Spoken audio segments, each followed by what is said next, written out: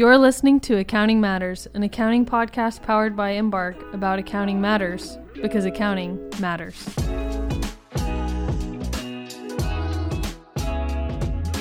On today's episode, Adam and I were joined by Chase Anderson to talk about carve-outs. So if you think you may have a carve-out in your future, or if you don't know what a carve-out is, then you've come to the right place. Chase is a managing director of Embark's Phoenix office, and before that, he spent over a decade in the Big Four audit world and was the guy auditing carve-out transactions. He brought a lot of great experience and insight into today's conversation, and when you add Adam Olson into the mix, you know you're in for a lot of knowledge to be dropped. We'll walk you through what it looks like to prepare a balance sheet, income statement, and statement of cash flows for a carve-out, but first, we'll talk about what a carve-out even is. We hope you enjoyed this episode and learned something new.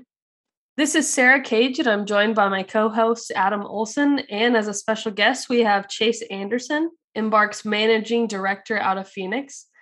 And I was on a carve-out as a staff one, so I'm also here as a technical expert for today, just in case you guys can't handle any of these questions.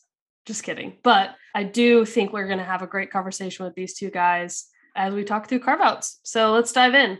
Adam, will you kick us off with the basics? What exactly is a carve-out, and what would give rise to the need to perform a carve-out? Yeah, sure. And I don't know actually what's more painful, auditing a carve-out or actually preparing financial statements for a carve-out. So you may have actually had some of the harder stuff. But, this is another area where US GAAP actually doesn't define, what the term carve-out means or carve-out entity means. But really what happens is, there's different circumstances that companies go through kind of through their life cycle and existence, where there could be transactions or things that come about where the need to carve out or divest a piece of the business is warranted. So, selling off a chunk of the business, IPOing, et cetera, things like that. Those strategic decisions and divestitures, they're often done to help raise capital or to, maximize shareholder value. And so, depending on the type of divestiture that comes, it'll usually drive the form and content of carve-out financial statements that need to be prepared. So, my example with, IPOing a piece of a business through a carve-out, could subject those financial statements to regulatory requirements under the SEC.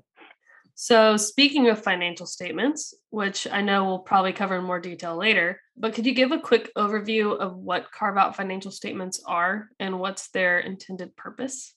Yeah, so as you can imagine, if they don't define what a carve-out entity is, they obviously aren't going to tell you what carve-out financial statements are. So it is another area where there's actually pretty limited guidance. There's just a few SEC staff accounting bulletins that are really used as kind of the crux of how you account for carve-out financial statements. But, entities will often need to prepare carve-out financial statements, reflecting the operations of that divested entity. And it could be for, a variety of reasons, like I said. So regulatory requirements, it could just be part of like the buy side, sell side due diligence and trying to sell off a piece of the business. It could even be, the need to obtain financing that, they need carve out financial statements at a lower level of the entity. But in its simplest terms, the concept of carve out financial statements basically just means the financial statements of a business that are derived from like the existing parent's consolidated financial statements.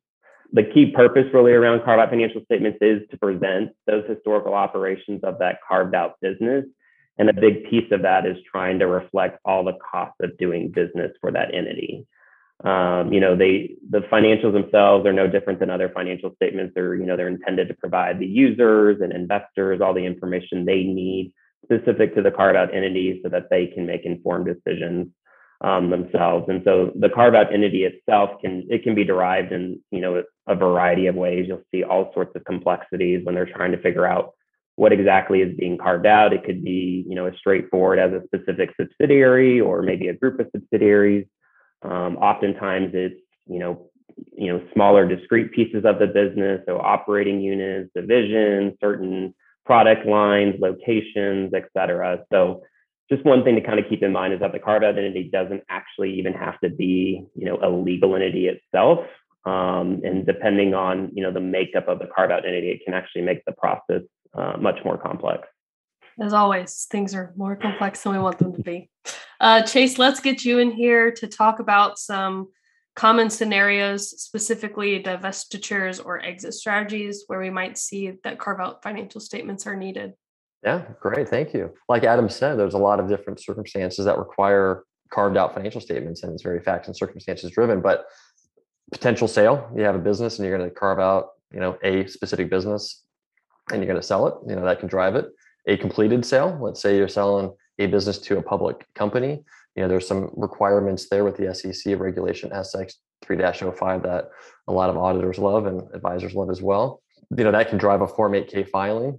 And to Adam's point, there's a lot of complexity involved there too in thinking through what the carved out financial statements are going to be. And we'll talk about that here in a minute. You can do a spinoff, try to capture some value and shareholder value that can drive carved out financial statements, IPOs and SPACs. And that's just to name a few. Okay. Yeah. All right. Well, what about guidance? Well, Adam mentioned that there is limited guidance on carve-out financial statements. So what guidance does exist for entities needing to prepare carve-outs? This is what I actually love about carved out financial statements, is that the guidance is so limited and you get a lot more flexibility and it seems more principles based. So you can get back to just the core overarching principle. Is what is the business and how do you reflect the financials of that business? And really comes down to disclosing. And there's some SEC guidance that most people and practitioners use as the benchmark. But as long as you have that overarching principle and disclose, the basis of presentation, it's kind of at your discretion to capture what that business actually is, which is what I love about carve-out financial statements. Yeah, and I'd probably just add real quickly to that is that it is limited to SEC guidance. So a lot of private companies are like, well, what do I do? And I will say it. Almost everybody in practice, because it is so limited, whether you're public, private, doesn't matter. They really kind of fall back on that, those limited SEC staff accounting bulletins to help understand what needs to go into these carve-out statements, and we'll often reference that guidance to prepare those statements. Okay, so let's say we know we have a transaction where we'll need to prepare carve-out financial statements. Adam, where should we start? Yeah, so step one is probably just figuring out what are we carving out. It seems like it should be obvious, but it's it's actually probably one of the most crucial steps that you'll go through, is to really trying to understand, what is the carve out entity, what is it comprised of, and all the judgments that need to go into understanding who that carve out entity is in order to prepare the financial statements. It's like I said, it can be a complex exercise, and something that you definitely have to spend and want to make sure you get correct, obviously from the onset. Otherwise, the statements you put together, you're going to have a lot of issues with that. And I say too, at the starting point, sorry to interrupt. So I was just at the starting point too, you're going to be heavily involved with legal, more so than a lot of different transactions, because they're weighing in and structuring, and a lot of this is happening kind of at the outset of a transaction, even occurring as you're thinking through things. So the auditors and accounting advisors are, looping in legal a lot more than I've seen in other transactions. So in light of that complexity, are there common approaches used in practice? Yeah, there are, and you'll hear them often referred to as like the legal entity approach, or which is obviously just kind of divesting of a legal entity or a group of legal entities. And then on the other hand, you have one called the management approach, when you have a little bit more hair, I guess, around the carve-out entity itself. Those are the two that you'll see used in practice.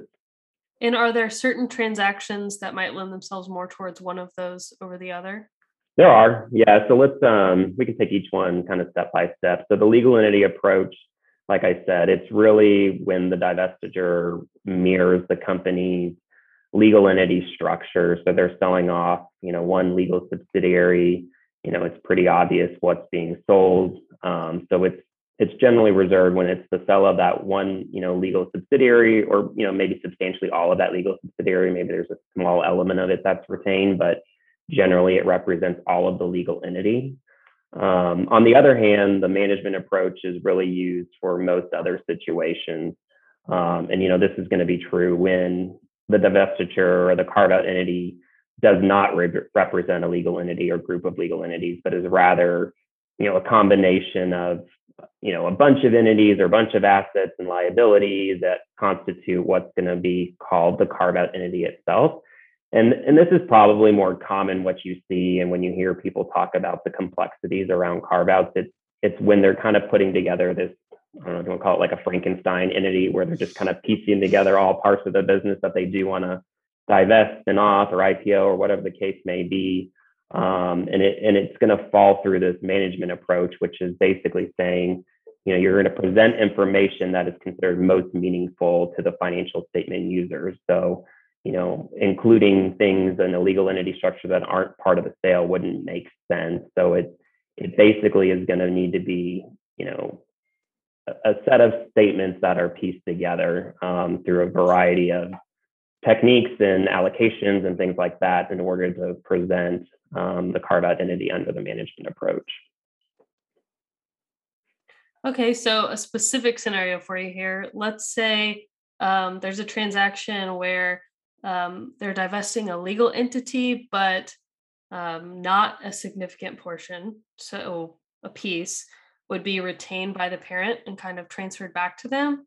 What happens with the portion that is not being sold from that legal entity when thinking about this?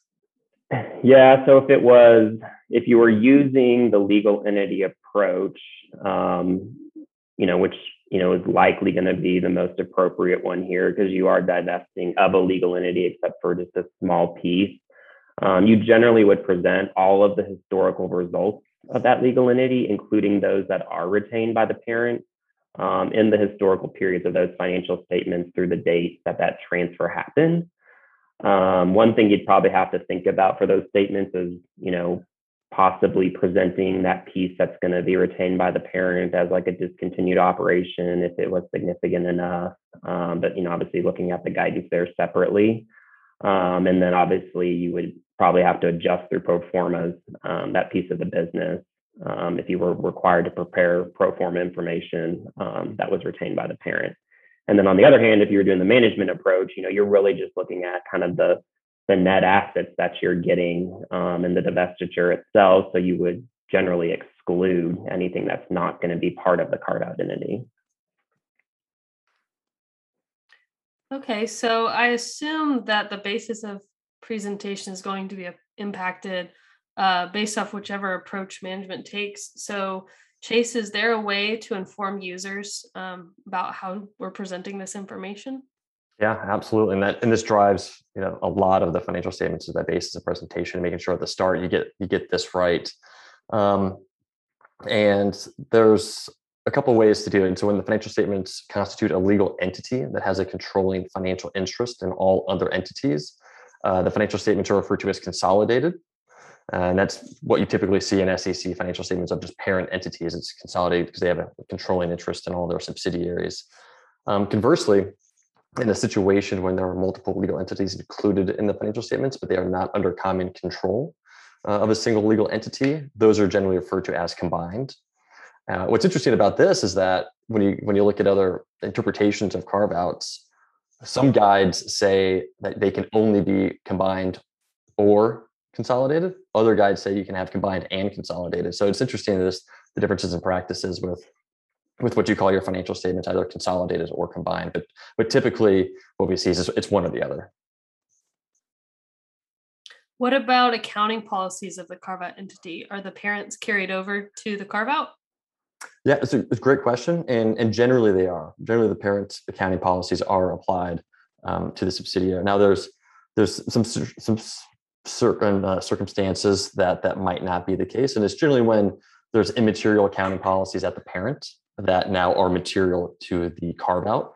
And those would generally be applied on a basis that the entity determines and disclosed appropriately. And typically when those policies are immaterial to parent and now disclosed at the carve-out, those do not constitute a change in accounting principle of the carve-out in accordance with ASC 250.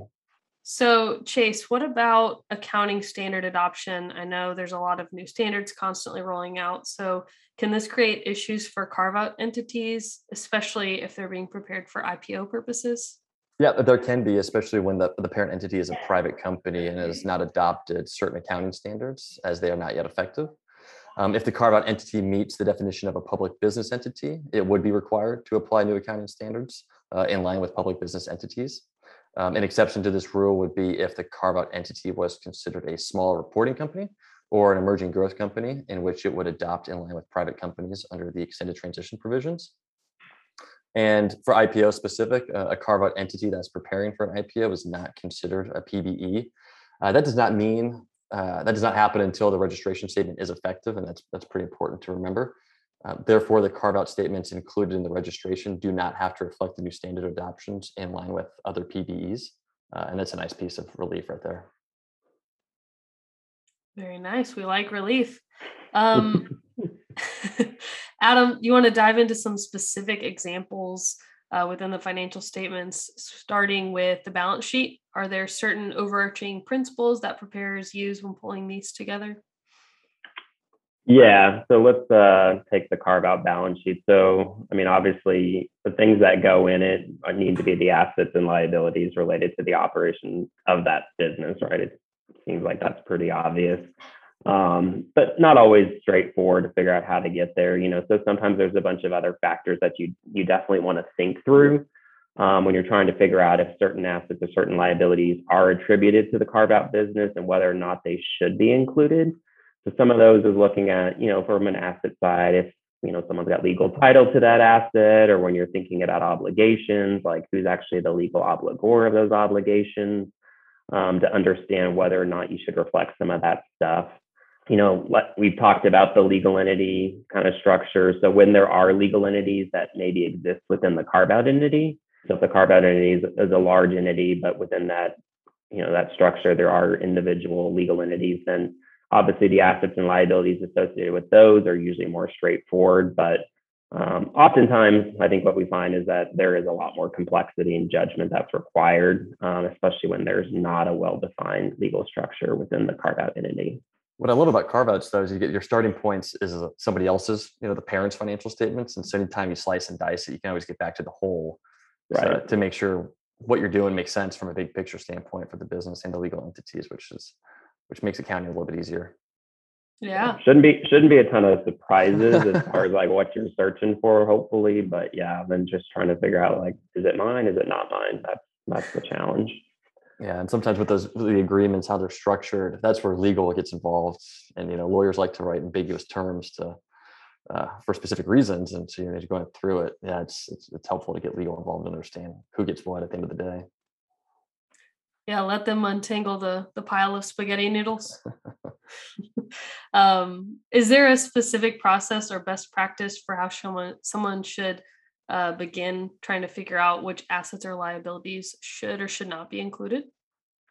Yeah, there is. And Chase is kind of like alluding to this, basically saying when you take the parent's existing balance sheet, right, and you're trying to go through that, that's the best starting point, is just looking through that parent's balance sheet line by line and really evaluating each of those line items to figure out whether or not you should attribute those to the carve-out business or not. So, for some balances, it's going to be pretty straightforward, but, others, like we said, may not be as obvious to figure out what to do, especially when you've got, certain assets, for example, that are used in multiple entities operations of the carve-out entity, as well as other, entities of the parent or the parent itself, and trying to figure out whether or not that should be included in the carve-out entity. One question I often get is like, can we ever just allocate like portions of an asset or portions of a liability? And generally it's not appropriate, like to take some like bifurcation of certain assets when you think about like, what is the actual unit of account that you're working with for assets and liabilities? So that's not the way to go about it. So it's really whether or not you should have the full attribution of most assets or liabilities on your carve-out financial statements or not. And to the extent that you have certain assets or liabilities that are excluded from your balance sheet, but they are used in your operation, generally what we'll see is that there is often, some allocation of related expense for use of those assets. So for example, if you've got certain fixed assets that are used across, the parent entity, and the carve-out entity shares in some of those fixed assets, it may not make sense to put the fixed assets on the carve out entity's books because it doesn't go with the carve out entity. It's used by a variety of other pieces of the business. But instead, because they do use the asset, those fixed assets, they should reflect a piece of the depreciation on their balance, their income statement. So kind of goes back to that, like all costs of doing business, which, I know we'll cover a bit more on the income statement side. Yeah, I feel like you alluded to some really important things there, Adam. And like you said, we'll talk more about allocation of expenses a little bit later. But first, let's focus in on some balance sheet stuff, particularly those things that give people headaches, like fixed assets, which you alluded to, and intangibles such as goodwill are some things that come to mind. Chase, could you talk a little bit about what that looks like for those specifically? Yeah, absolutely. And it depends too on the business that's being divested. And so when it comes to like a manufacturing company, a lot of manufacturing businesses are global and you've got assets scattered. And when you're trying to figure out who's doing what, because a lot of times you got shared assets, as Adam said, you got to figure out who's going to get it and who's it belongs to.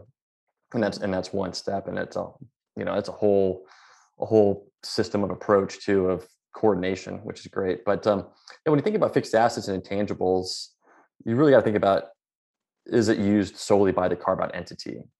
And it's usually pretty straightforward to kind of get to that understanding of who gets it and who's using it, to include it in the carve-out financial statements. However, many times the fixed assets are shared by multiple entities, or by the entire parent as a whole. And so when they're shared, as Adam said, it's not appropriate to split an asset from a unit of account perspective. If you have a manufacturing press, you can't cut it in half. It's either going to company A or to company B, and there's no other way about it. And the same is with intangible assets too, for the most part. And so we'll talk about allocations because a lot of that kind of is on the income statement here in a minute. But goodwill is a great one where there's more complexity. At the outset of when goodwill is recorded, it's usually not thinking about a business being sold at a future point in time. So how that goodwill is calculated, you'll have to go back and reassess at the time of carve out. Should some of that goodwill be attributable to the carve out business? And you have to think about at the time that goodwill was set up, using information available at that point in time. And we'll talk about that too here in a little bit from an impairment point of view. But if there's goodwill recorded at the parent at day one from a business acquisition that is attributable to a portion of the business that is being carved out, you got to figure out how to attribute that fair value to that carve out. And it can be complex if there wasn't great records kept at the time. And so that's one that usually requires more judgment, more estimation, and more involvement from accounting advisors and auditors alike. Speaking of judgment and estimations, how does impairment work for these assets in a carve out? That's a great question. For long-lived assets like fixed assets and certain intangibles, a carve-out entity would need to think about any impairment indicators that may have existed at the points in time in the historical financial periods. But management should be careful not to use hindsight, which can often be difficult in making these evaluations. Asset groupings as well will be different for carve-out entities. When an indicator is noted in any historical periods, management will need to test for impairment at their carve-out entity asset group levels. Similar to the hindsight point on the indicators, they need to also be careful that cash flows used to test recoverability and or measure an impairment loss are based on what information they would have had at the historical impairment assessment date. So that's a little bit different in terms of what we know now and having this open window to prepare historical financial statements. You should use what was available at that point in time. So that might take some digging to go back and find and analyze. Mm-hmm. And for goodwill, there will be a requirement to test for impairment annually at each historical period. This means a carve-out entity will need to determine its reporting units to understand where to test for goodwill impairment. Again, if cash flows are used in the impairment assessment, they should not include hindsight assumptions. That's key.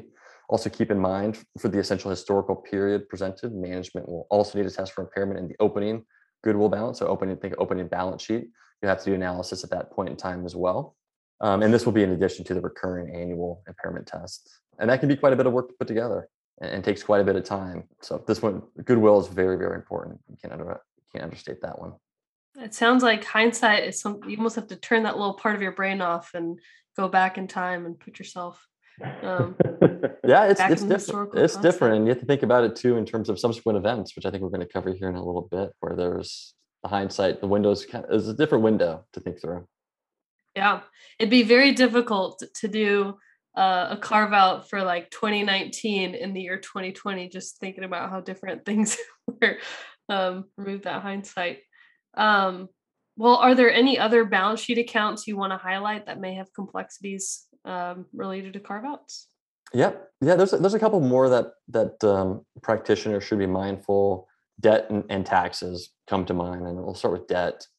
Back to the business nature, thinking through how the business operates, and so you have to think through with debt. It's legally obligated by a business, and so to the extent that debt is legally going to be the obligation of the carve-out entity, generally the debt follows that obligation.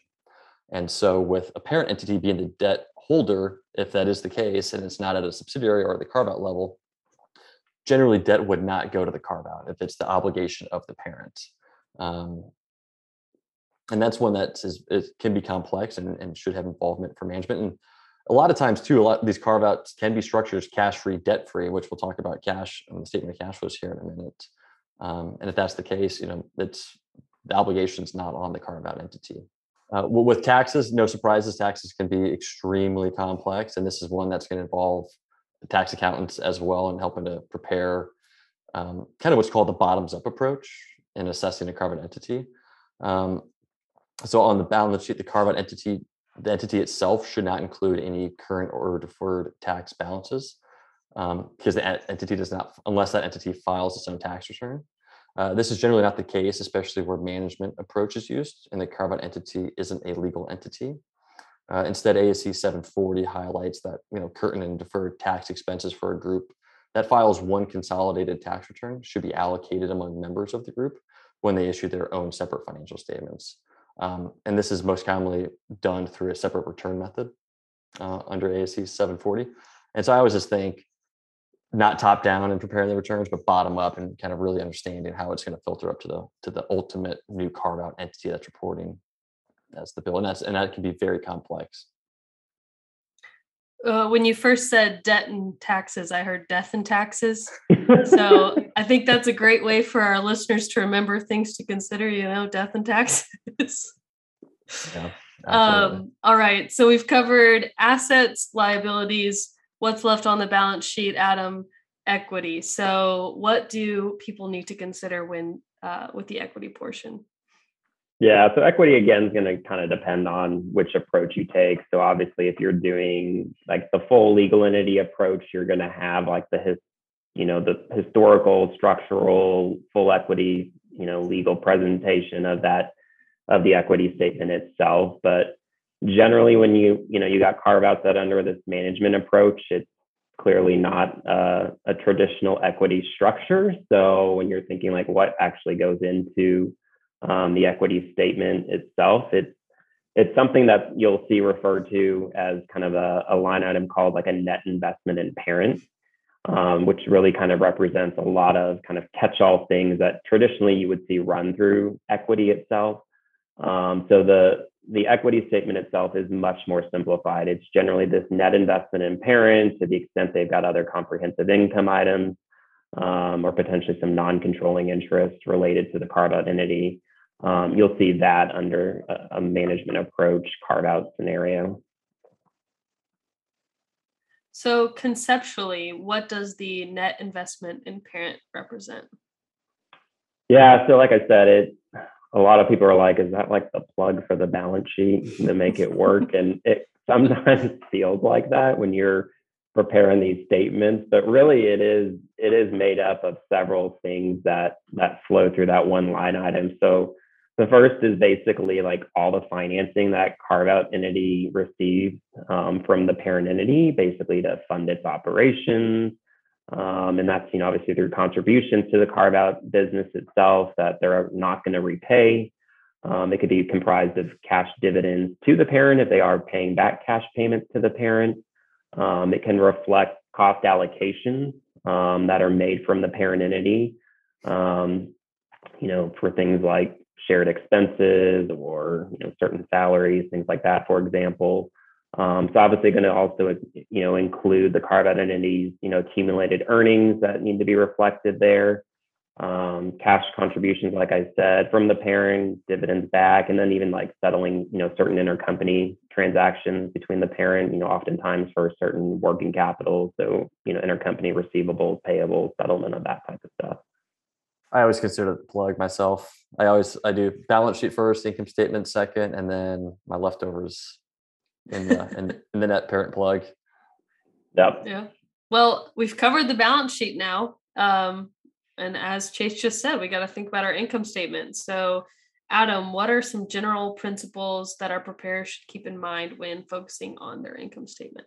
We've touched on, or we've hinted at it, I guess, rather, about certain allocations and things like that. So I'll cover the easier things first. So usually revenues are pretty straightforward in most carve out businesses. You can figure out which revenues are attributed to the carve out entity. Mm-hmm. Likewise, any like cost of sales, cost of goods sold associated with the carve out entity are usually pretty easy to identify, or easier to identify than other expenses. But like I said, the other expenses can be a bit more judgmental. And this really just comes down to whether or not, similar to the balance sheet, should we include a cost for certain things? Should we include a portion of a cost for certain things? What do we need to reflect on our income statement here? Because, this is one area where the SEC does provide some guidance, and they really do highlight that, when you're preparing carve out statements, particularly for the income statement, that entity really needs to reflect all the costs of doing business. And so if there are shared costs or things that need to be reflected for the carve out entity, they need to be included. And coming up with an appropriate methodology or approach is where the judgment comes in, the complexity comes in, and where people spend quite a bit of time, I think, trying to figure out should it or should not this expense be there. So what are maybe some common types of costs that parents might incur on behalf of the carve-out entity that need to be considered? I feel like those could very easily be overlooked. So Chase, could you kind of dive into those for us? Yeah, that's a great question. And I tend to think of some of those allocated costs as corporate kind of costs. And SEC guidance lays out some examples in that, officer and employee salaries, if there's some cross. Their rent depreciation, amortization, advertising costs, professional services such as legal, accounting, management advisories. And then, there's this other general administrative costs that need to be considered. So how does management practically figure out how much of these different costs to allocate? Yeah, and this is also kind of addressed by the SAB topic that Adam was alluding to. And the SEC staff acknowledged that many costs will be hard to directly identify how much should be included, and as a result, some type of allocation process will be needed. When allocations are used, carve-out entities will include disclosures around the use of allocations. And this is what I love about the principles-based. You can kind of get back to what's reasonable for the business. And as long as you disclose it, you're not going to get too much grief. So when a cost is fully attributable to a carve-out entity, 100% of that cost should be reflected, and that's pretty straightforward. But when costs are shared, allocation methods could include percent of revenue, the head count, square footage of buildings, proportional usage. And like I said, a lot of this has judgment involved in trying to find the most appropriate methodology to allocate those costs to how the business is actually being operated. Okay, so sounds like the income statement is a little more straightforward than the balance sheet. And now on to everyone's favorite financial statement, the statement of cash flows. I assume we base the cash flows on the balance sheet we created for the carve out. Anything teams working on cash flow need to keep in mind? Yeah, that's you're spot on. And cash flow is typically where I've seen as a practitioner the most misstatements just across all my audits and consulting projects. There's a lot of errors in the cash flow that get overlooked. Last to be done. Last to be done. Absolutely. The forgotten statement. Yes. Yeah, but the cash flow always seems like one of the last things that management puts together in this process. But the carve out cash flow can prove to be quite challenging. And one thing to keep in mind is that the carve out entity may not even have any cash on its balance sheet, and that's what I was saying earlier, in some of these deals can be cash-free, debt-free, or the business has no cash, everything gets funneled to the parent. And instead, they're going to be due to, due from entity balances reflected on the statement. This gets back to what Adam was talking about in the statement of equity. There are a lot of due to, due froms of what historically were some intercompany accounts. And a large piece of the cash flow activity will often be what was intercompany, like I just said. And the nature of those intercompany transactions will determine the cash flow classification. Well, speaking of intercompany transactions, can we dive into that just a little bit further? Wouldn't many of those now become related party transactions, Adam? Yeah, that's correct. So, many of the transactions that when you think about the parent, when they're looking at those and their consolidation, those would eliminate. But in the separate carve-out financial statements, those are going to be reflected as related party transactions. So, you're going to have disclosures around that for SEC filers. You're going to have to present that on the face of the financial statements. So, management really needs to spend quite a bit of time, I think, making sure that they've appropriately got the full population of all the related party transactions. I think it tends to be one of the more significant disclosures, but notes that management has to, prepare just because there can be quite a bit of stuff that falls into it. So just doing the diligence there to make sure that they've properly identified and disclosed those matters. So earlier we kind of touched on the fact that a lot of carve-outs are done in preparation for SEC filings.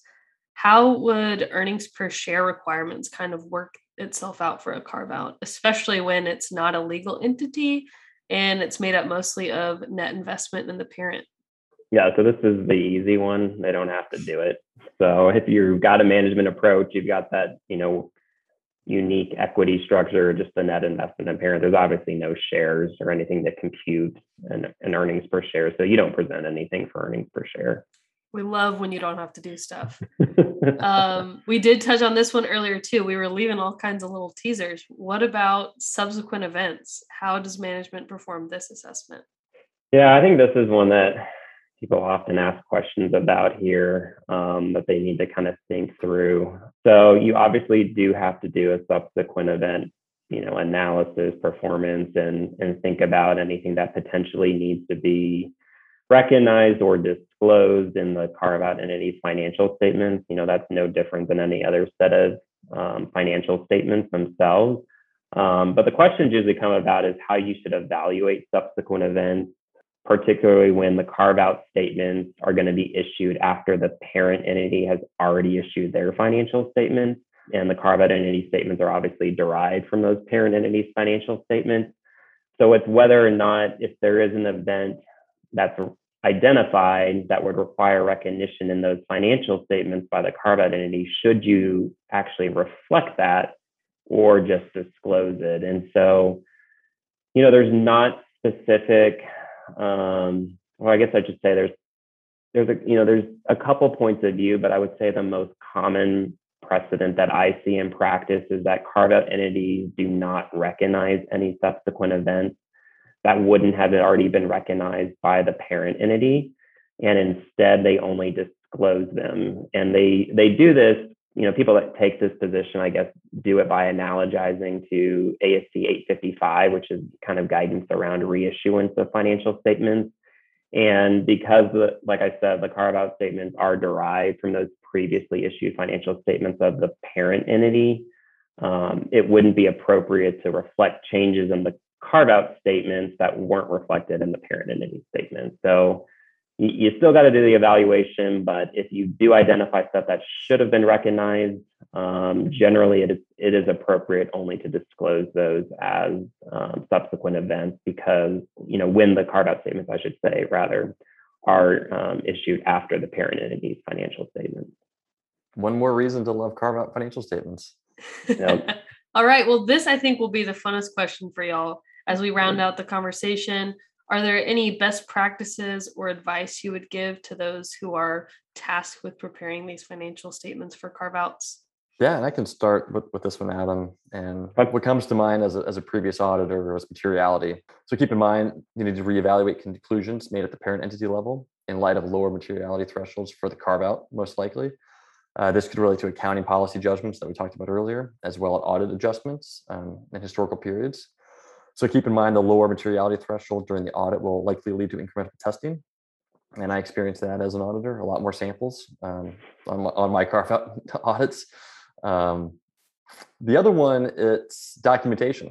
And documentation is absolutely key. And this is bringing home every single account we're covering of when you're slicing and dicing carve-outs. It's going back to even to the basis, documenting what the basis of presentation is and why, and then how your assessment was done for each of the accounts.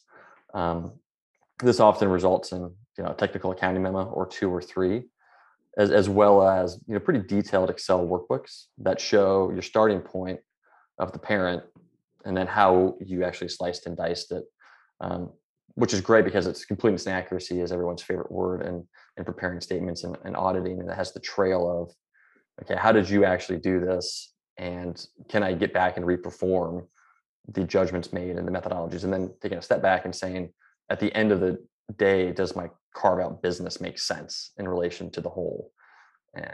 And that to me is the best part about this whole exercise. Yeah, and I'll jump in with a couple here just to round out. So I think one is just like, don't underestimate how long it takes to do these statements and the effort itself. We mentioned the word complex several times in this podcast, in this discussion. And so, that's important to keep in mind because there's also a lot of time pressure usually when you're preparing carve-out statements, especially if they're being used for, certain capital market transactions, they need to get audited.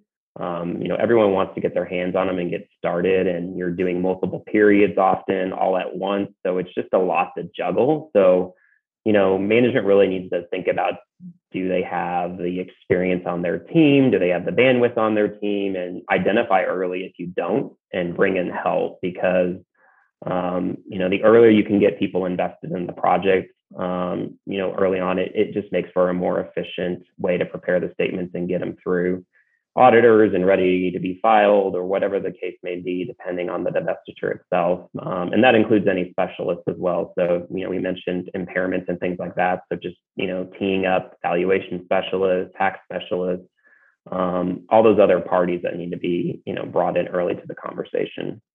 And then probably lastly, just thinking about bringing people into the conversation, this also includes your auditors. So, this is going to be something that you're going to be walking the line with them as you start on this journey to prepare carve-out statements and get those audited. And it's just important as you're making key judgments, big decisions, that you're talking to them and making sure that they agree along with that. So you don't, find yourself in a weird position, down the road in the middle of the carve-out trying to justify certain things that you should have had a discussion with them earlier about. So make sure there's buy-in from your auditors. It comes down to your documentation again that Chase had mentioned. So if you've got robust, good documentation, I think it helps make that conversation and that buy-in process a little bit easier. So just definitely make sure you've got everyone at the table that needs to be at the table. Awesome. Well, I think we've covered it from a high level from start to finish. If any of our listeners would like to learn more or have any questions about today's discussion, please find Embark on LinkedIn and connect with us.